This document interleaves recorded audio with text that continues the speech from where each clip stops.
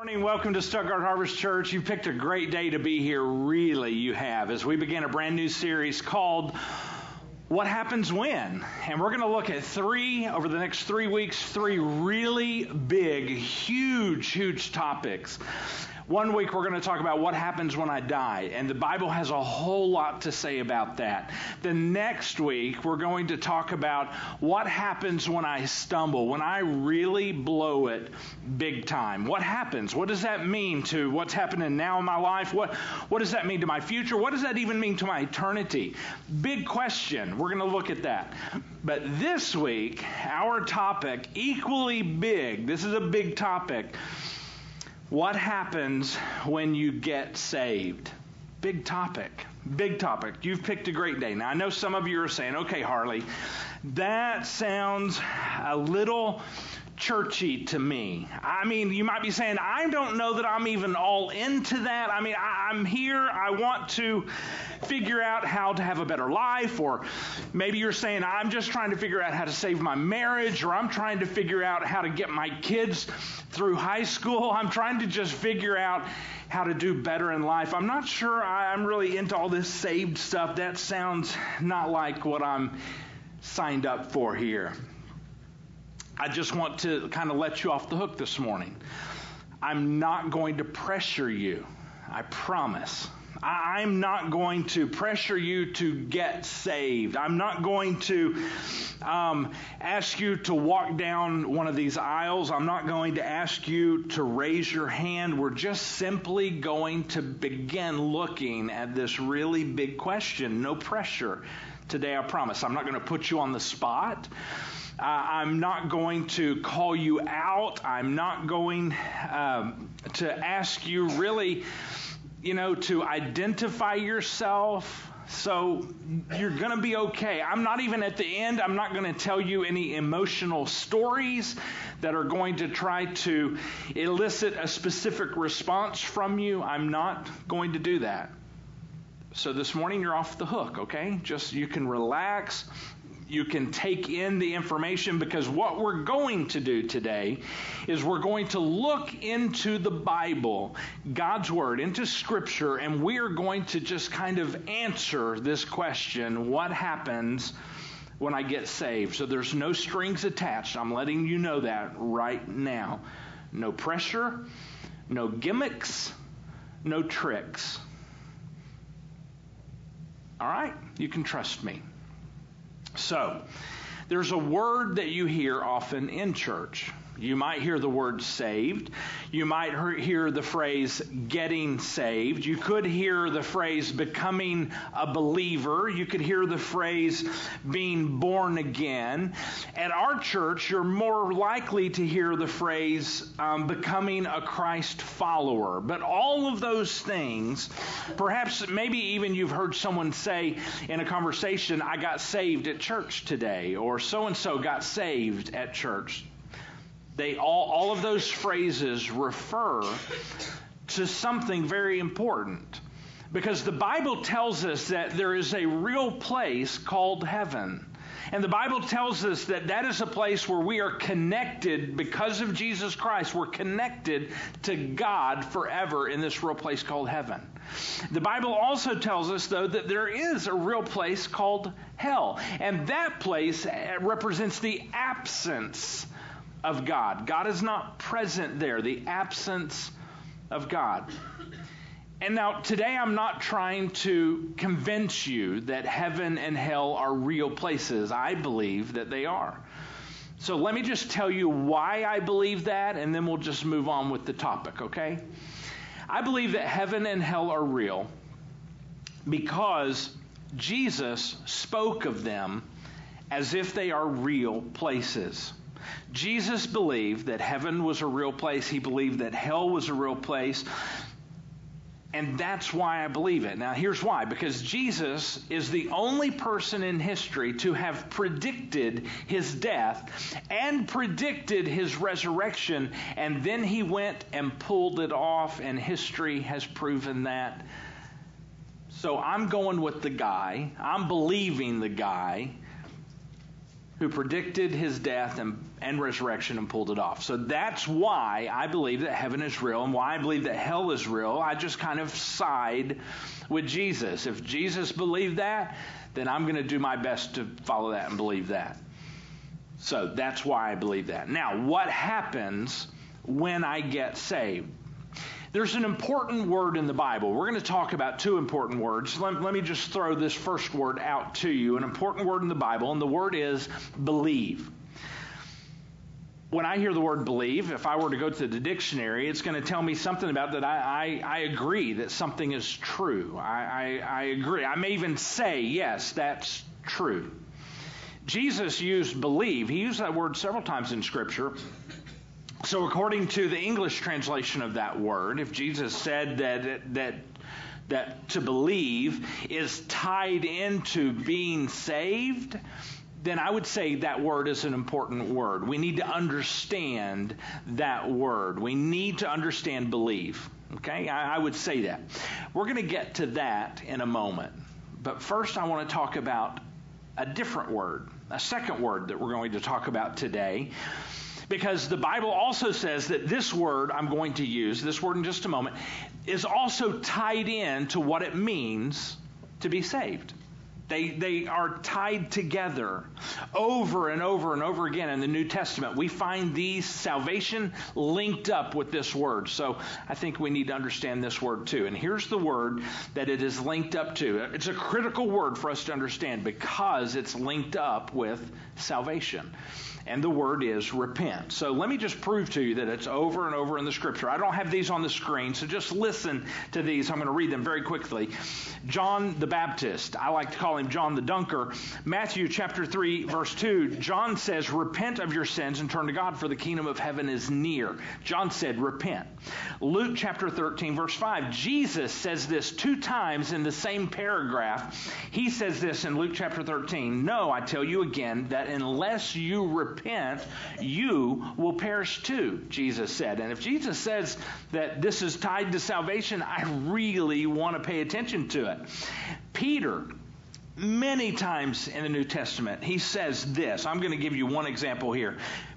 Peter says, each of you must repent of your sins. And he goes on to say, because that's how you know you're going to be saved. He says in Acts chapter 3, he says, now repent of your sins and turn to God so that your sins can be wiped away. Peter over and over and over again says you need to repent, and he ties it into salvation. And then the Apostle Paul says this as well in Acts chapter 17. He said, but now he commands, speaking of Jesus, God, he says, he commands everyone everywhere to repent of their sins and turn to him. Over and over and over again in the New Testament, salvation is linked to that word repent. So I would say we need to understand that word if we're going to understand what happens when we're saved.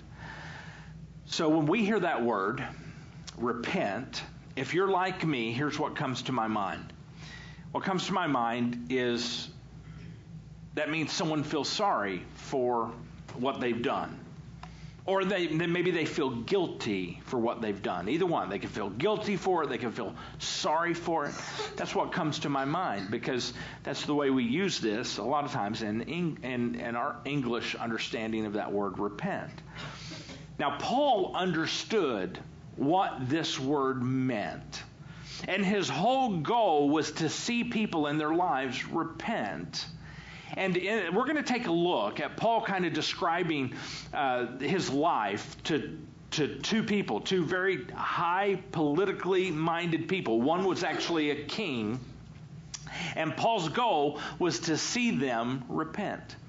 And so the first thing we need to understand, repentance is not feeling sorry for what we've done. That is not repentance.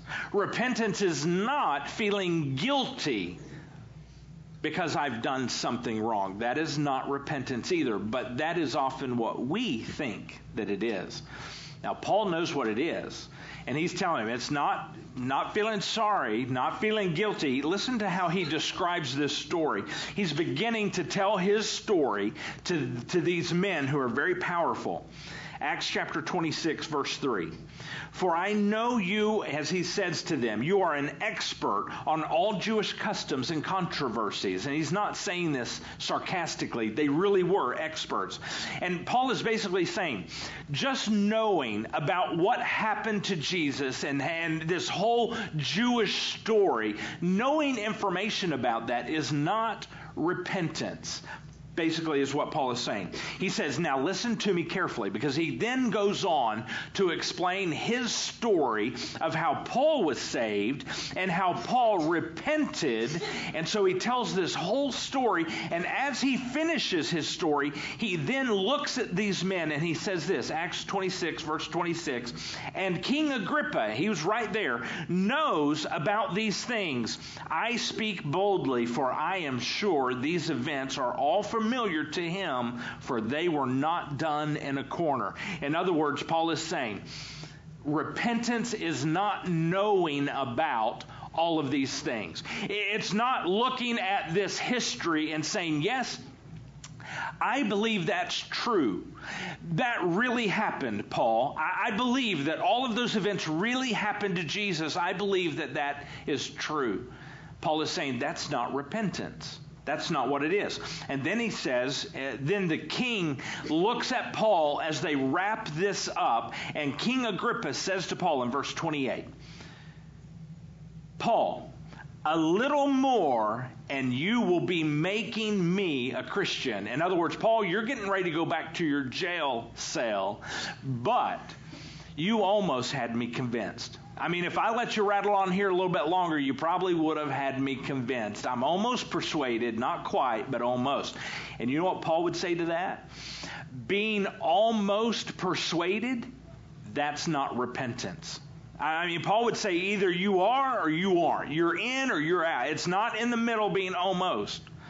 So if it's not feeling sorry for what we've done, repent. If that's not feeling sorry or feeling guilty, if it's not being almost persuaded, as he said here, if it's not just agreeing that those historical facts, those are true, I believe that those really happened. If it's not that, if that's not repentance, then what is repentance? Because if that word is attached to being saved, we need to understand what repent actually means then. So that's why we're going to look at it. If it's not simply agreeing with the details of the life of Jesus and his death and his resurrection, what is repent? Because if it's attached to being saved, I want to know. I don't want to be foggy or unclear about this. So let's look at that word. There is a Greek word that's used. You see, the Bible, when Jesus spoke, he spoke in another language. And then they wrote it down in Greek. That's where we have the Greek, because Greek was the written language of the time of the New Testament. Aramaic is what they were speaking. They wrote it down to record it in Greek because that was the written language of the time. And then we have English translations of that Greek Bible. That's where we get our translations. And there is a Greek word that was used that the English translators then wrote down, repent, to help us understand what that Greek word meant. And now it's critical for us to understand this. And one of the trustworthy scholars that I read, he says this, that word and the English translation used for that word is perhaps the worst translated word in the entire New Testament. That's what he would say. And here's why. Because we have trouble with that English word, repent. Because to us, when we hear that word, most of us think this, oh, it means that he felt sorry for what he did, or he felt bad, or he felt guilty.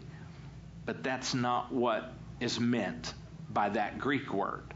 But that's where our mind goes. We see that. So if this word is tied into being saved, we need to have a clear understanding of what that word means. Because John the Baptist talked a lot about repentance. In fact, you could basically say his whole message was repentance. And John did not call people and say, you need to feel sorry for what you've done. You need to feel guilty over what you have done. That was not his message. John the Baptist, his message was repent. You know what he was saying? You need to have a change in the way you're thinking and a change in your life's direction. That's what he was saying. And it's kind of a tragedy when we see that word and we think of, oh, they meant he needs to feel sorry for what he's done. They need to feel bad that they did that or said that. But that's not what's going on. So let me give you some examples. The New International Version, when it comes to that word in these verses that are attached to salvation, when they come to that word, that Greek word, the NIV translates it repent. The Contemporary English Version, it translates that word. It doesn't use a word. It uses a phrase. They translate that Greek word into a phrase and they say, turn to him. In other words, turn to Jesus. That's what they use to describe it. I find it interesting that the New Living Translation, that's one that you will often see me use on the screen.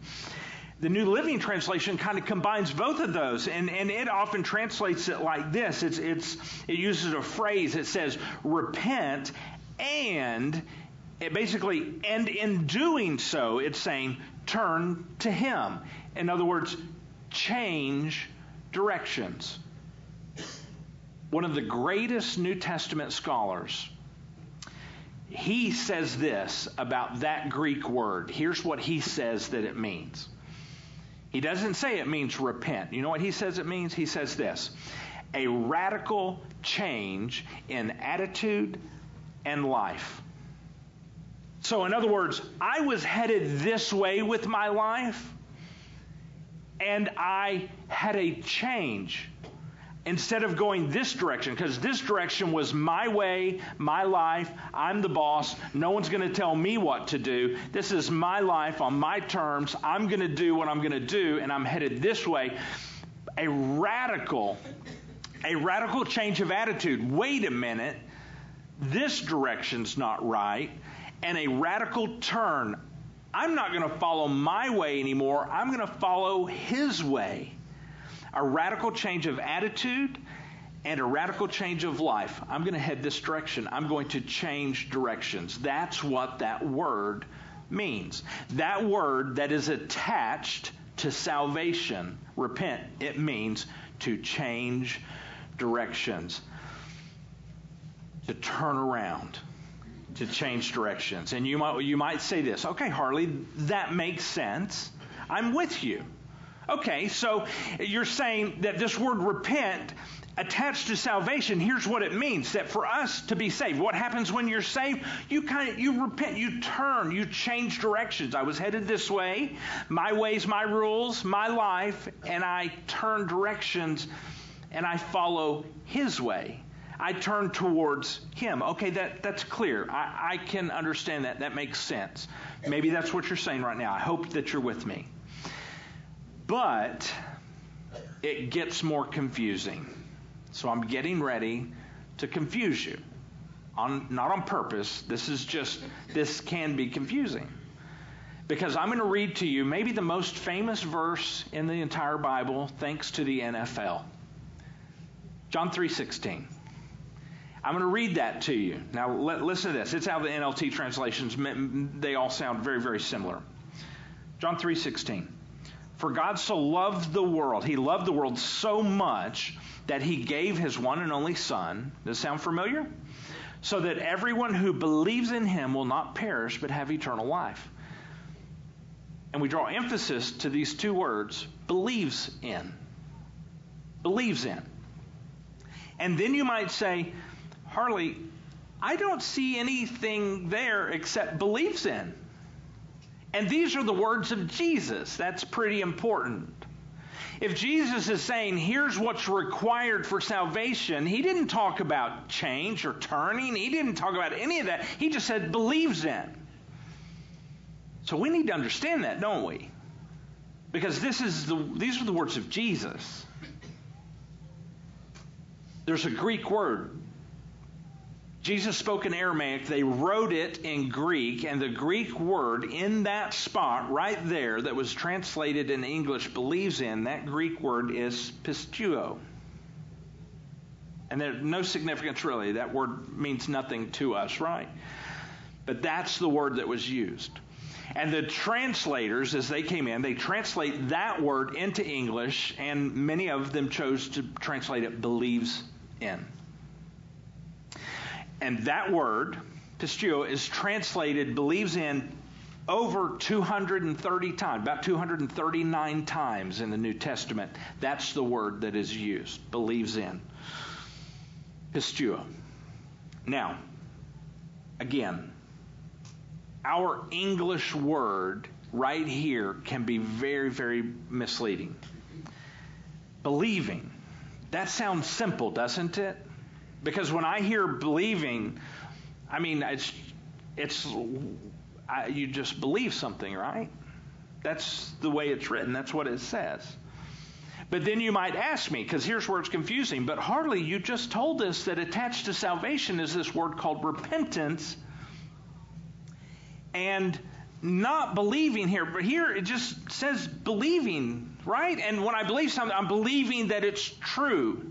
Right? But this is what Jesus said. He just said simply believe.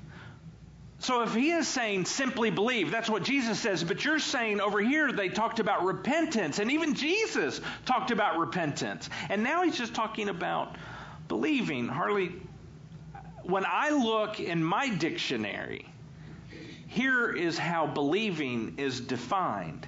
It says this: accept something as true. Feel sure, it says, feel sure of the truth of something. And if that's how that word is defined, Harley, then I'm confused again, because Jesus just said believe. He said nothing about changing directions. He just said believe. It sounds like all you have to do here, Harley, is just believe. Because my definition of belief says agree that it is true. So, Harley, I am a little bit confused now. So, you would not be alone in that.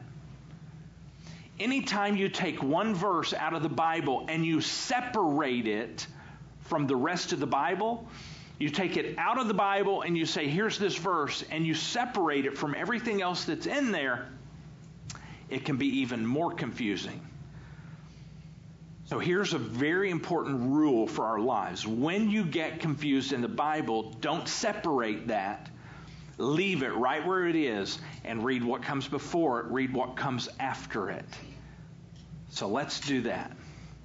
Let's actually read what Jesus says very next, right after he says, for God so loved this world that he gave his only Son, his one and only Son, that whosoever believes in him should not perish, but have what? Everlasting, eternal life. And that's what it's talking about, that real place called heaven. You and God in heaven eternally. We better understand what that means then, shouldn't we? So let's see what Jesus said immediately after that. We're going to look now at verse 17, John 3:17. God sent his Son, that's Jesus, into the world, not to judge the world, but to save the world through him. So here's what Jesus is saying. Jesus is saying this. Here's what he said. He said, listen guys, I am here to save. I'm not here to set an example for you, although it's going to be a pretty good example. I mean, perfect. But that's not why I'm here. I'm not here to teach and to teach you. That's not why I'm here, Jesus said, although he was a great teacher and he taught a lot. He said, that's not why I'm here. He said, I am here to save you. That's why I came. And in other words, he's saying, I came here to go to the cross. That's why I'm here. So we can agree on that. Now, verse 18. So he gives us more. There is no judgment against anyone who believes in him. Oh, there's those two words again. Believes in. There's no judgment against anyone who believes in him. But anyone who does not believe in, there it is again, second time in this one verse. Anyone who does not believe in him has already been judged for, there it is again. Why have they been judged? For not believing in God's one and only Son. So here we are again. Really, Harley, is that really what Jesus is saying? That we need to come to the place where we mentally agree. Yes, I agree that Jesus is God's Son. I agree. I admit that. I agree to that. Is that what Jesus is saying? That we need to acknowledge that that's true. But then you remind me, but Harley, you just got through saying that repentance was attached to salvation. A change in direction. I was headed this way. Now I leave that direction and I turn and I head this way towards Jesus. I was headed my way. I repent. I turn directions and I head his way. But Harley, it sounds to me like Jesus is saying, just believe, just agree that this is so. It says nothing about changing directions.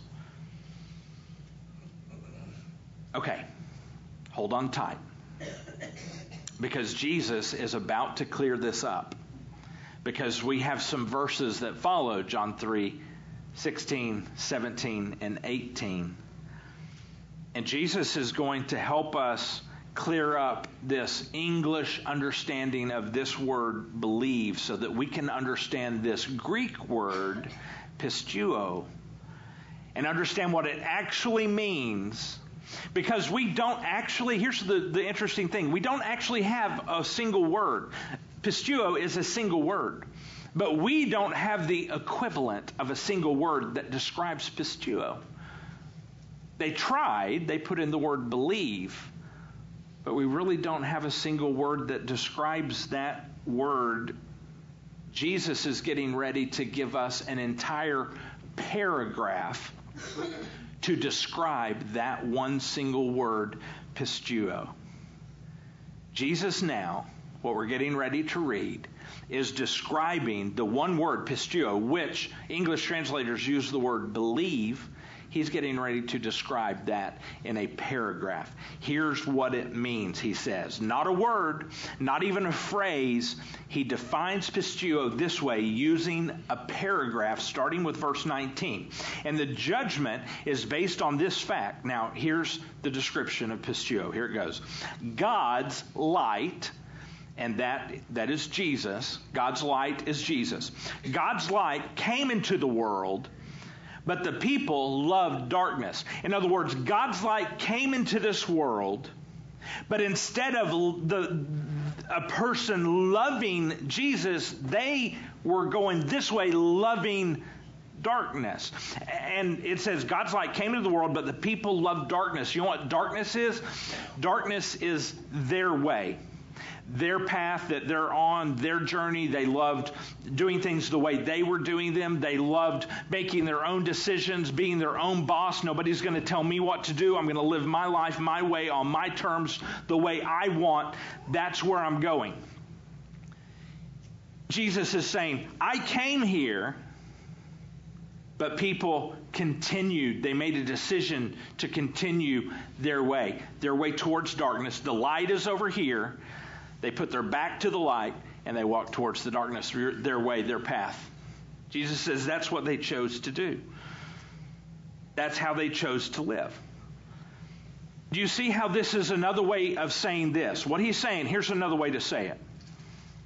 I came, but they chose not to repent. In other words, they did not change directions. They could have changed directions, but they didn't. They did not change directions. They kept going their way, their life, their terms. They kept going that way. It's another way of saying that. They loved the darkness. Jesus says they loved the darkness more than they loved the light. Interesting. Some of them had some love for the light, some affection for Jesus. They agreed possibly, yeah, that's true.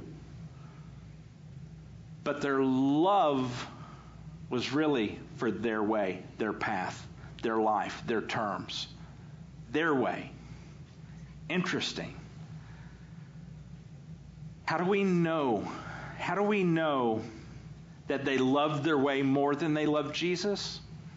Jesus describes that for us. For their actions were evil. He said they just continued to live their life on their terms the way they wanted, put their back to Jesus and just kept going that way. He says in verse 20, so he's not done describing this. He's still describing pistuo. This one word, he's still describing it. All who do evil, in other words, they follow their way. They keep following their way. They stay close to evil, their way, the way they want to do life. They keep following their way. All who do evil hate the light. They put their back to Jesus and they just keep going their way. The light is Jesus, right? They refuse to go near. I mean, they just refuse. They refuse to turn around and start going near Jesus. Start pursuing Jesus. Start going that direction. They just refuse to do it. They refuse.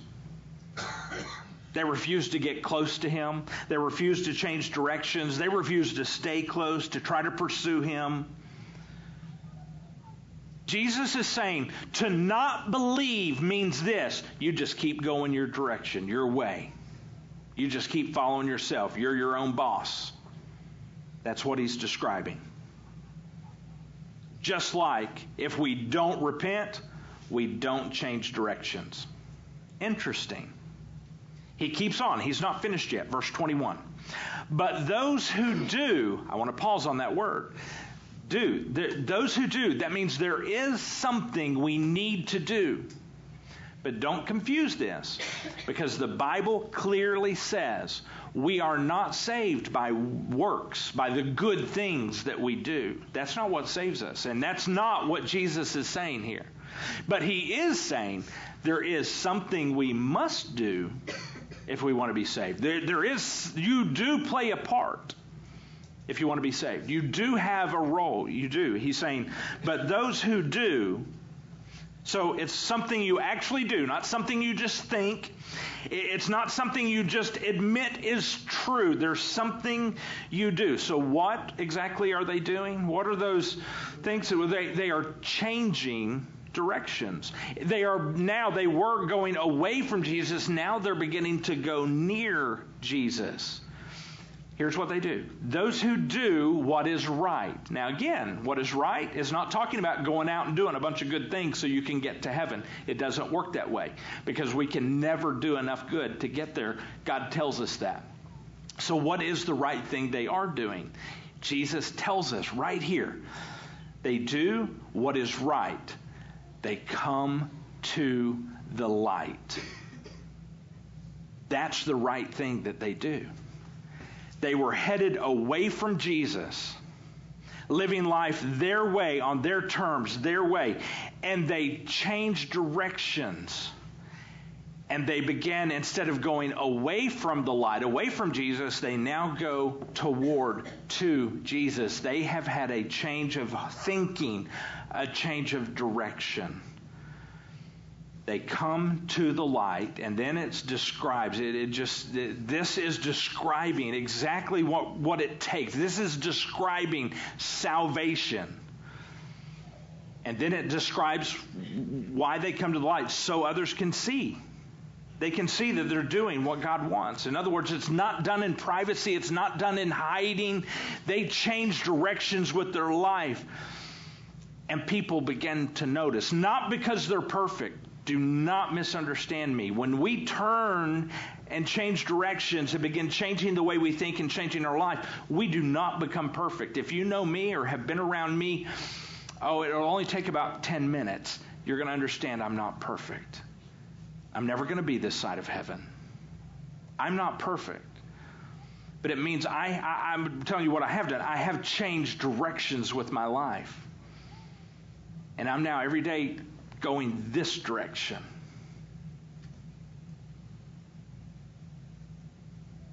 It happens in public. People can see a difference. So, the Greek word pisteuo,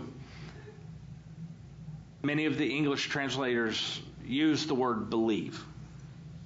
But perhaps, there are some other words that are used to describe pisteuo.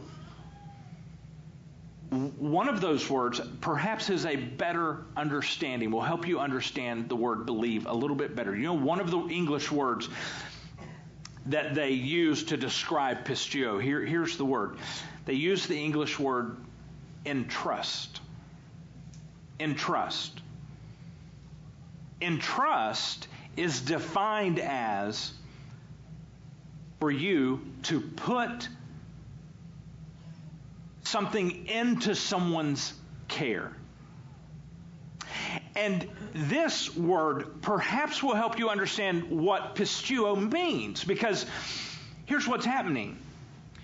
You were trusting yourself, your decisions, your ability to cope, your ability to handle things.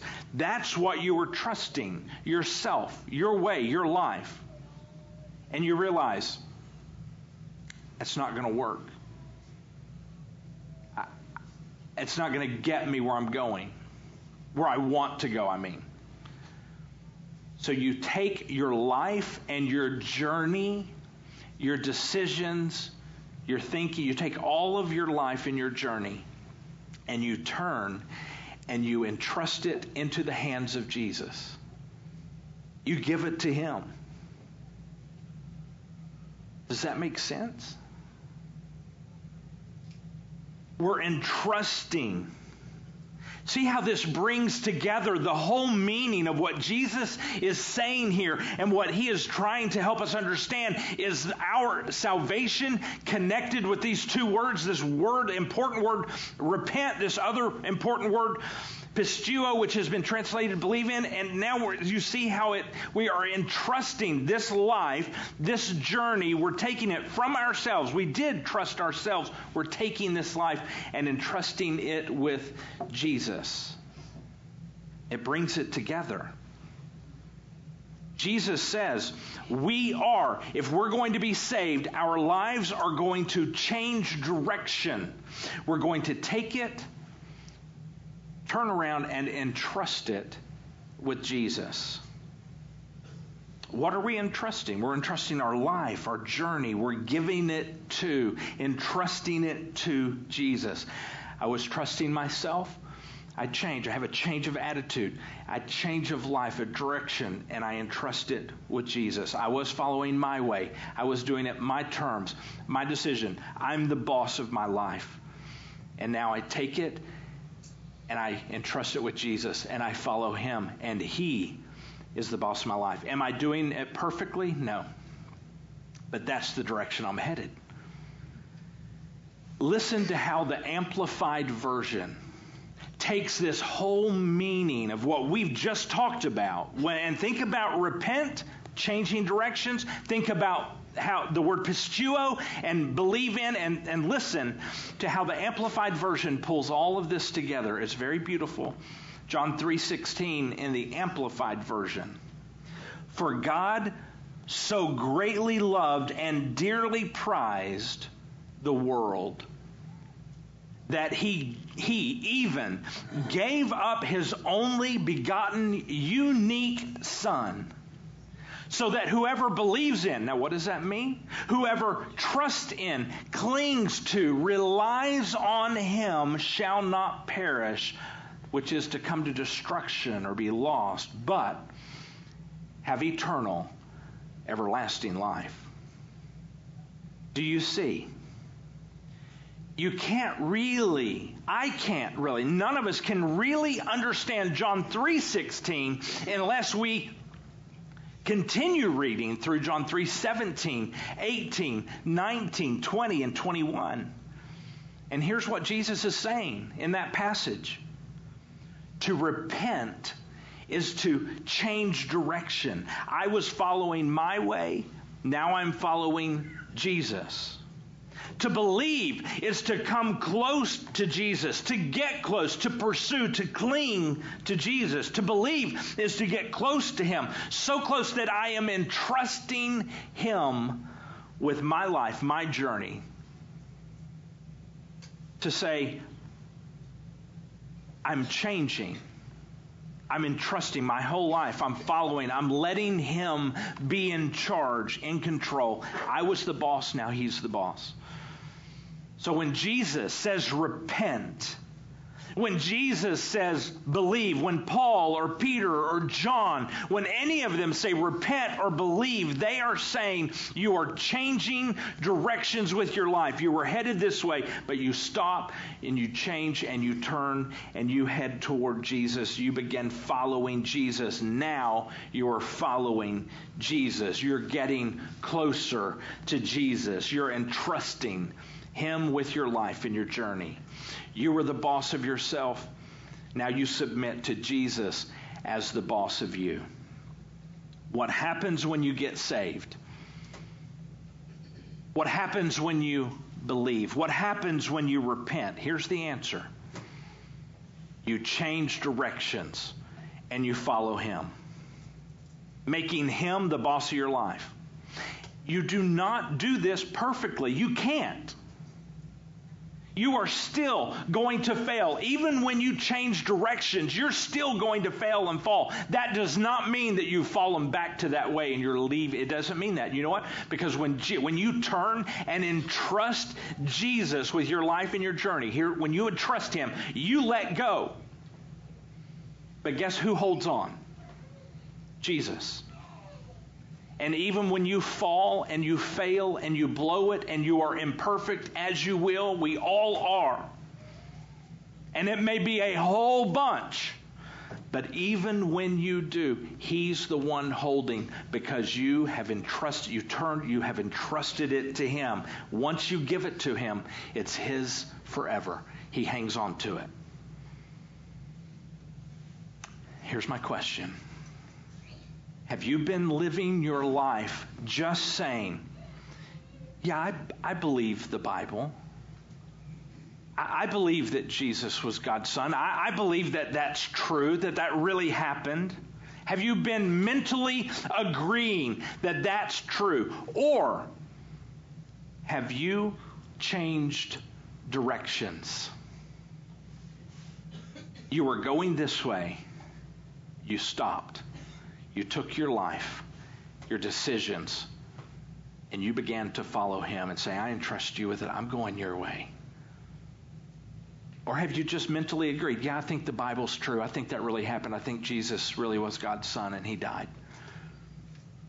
Have you just mentally agreed? Or have you taken your life and turned and placed it and trusted it with Him? That's my question for you. Have you changed directions? Are you pursuing? Have you cleaned to? Are you getting closer to? And it's not going to be perfect. You're still going to fall and hurt. But have you said, Jesus, I'm going to choose to follow you instead. I'm not going my way. I'm going to go your way. You're now my boss. Or has it simply been a mental agreement? Because here's the danger. Listen to the danger of mental agreement. Jesus puts it in words perfectly. The danger of just mentally agreeing. Yes, I believe that stuff in the Bible. I believe that Jesus really did, and He was a good guy, God's Son, and He came and He died. I believe that. I mentally agree that that happened. Listen to the danger. Jesus puts it in words. Matthew chapter 7, verse 21. Not everyone who calls out to me, Lord, Lord. Not everyone who says to me, yeah, that's true. That Bible stuff is true. I'm going to go to church every once in a while. I may be there a lot even, but I believe, yeah, that's true. That's true. Not everyone who calls out to me, Lord, Lord, will enter the kingdom of heaven. But only those who actually do the will of my Father in heaven. Now, again, we're not talking about doing good things to earn your way into heaven. That's not what Jesus is talking about. What was the will? That they come to Jesus. But only those who do the will of my Father. What is His will? That you come to, that you turn. I was following me, now I'm going to follow Him. I'm going to get close to Jesus, pursue Jesus. Only those who do the will of my Father in heaven will enter. But he's not done yet. Listen, on Judgment Day, many will say to me, Lord, Lord, we prophesied in your name. We cast out demons in your name. We performed miracles in your name. In other words, we were even at church a whole lot and did a bunch of good things, good churchy things. We did that. But he said, no. Verse 23, but I will reply, I never knew you. Get away from me, you who break God's laws. You who didn't do what I asked you to do. He said, I don't know you. It's not all. Listen, James describes it too. He said in James chapter 2, he says, you say you have faith, you believe that there is one God, you believe, you have mental agreement on this thing here. Well, good for you. Even the demons agree with this. And they tremble in terror. Do you have just a mental agreement? Or have you taken your life and changed, turned, and entrusted it with God, saying, God, you can be my boss? Choosing to become a follower of Jesus. Here's today's bottom line. We're about done. When I'm saved, I'm changing directions. I was following myself. Now I'm following Jesus. We have two groups of people, I believe, here this morning. I am among these two groups. The first group has said, yes, I mentally agree. Those things in the Bible are true. I believe those are true. I would say, yes, those are true. I mentally agree with that. But they have never taken their life and entrusted it with God, taken it and turned and said, I'm not going that way anymore. I'm going to go his way. I'm going to follow him. Jesus, you can have this. Because when you died on the cross, your blood shed. You poured your blood out. That was a payment. Your death was a payment, and it purchased my life. And so I'm giving you. I'm taking it. I was the owner. God, I'm turning, and I'm making you. You bought it. I'm giving it to you. Following you. Maybe you have never done that. There's a second group. I would say many of us fall into that group. I often fall into this group I'm going to describe. The second group, people who have already, they have taken their life and entrusted it to Jesus. And once he has it, he will never let it go. He'll never drop it. No, you can mess up, you can blow it. He's not going to let that go. But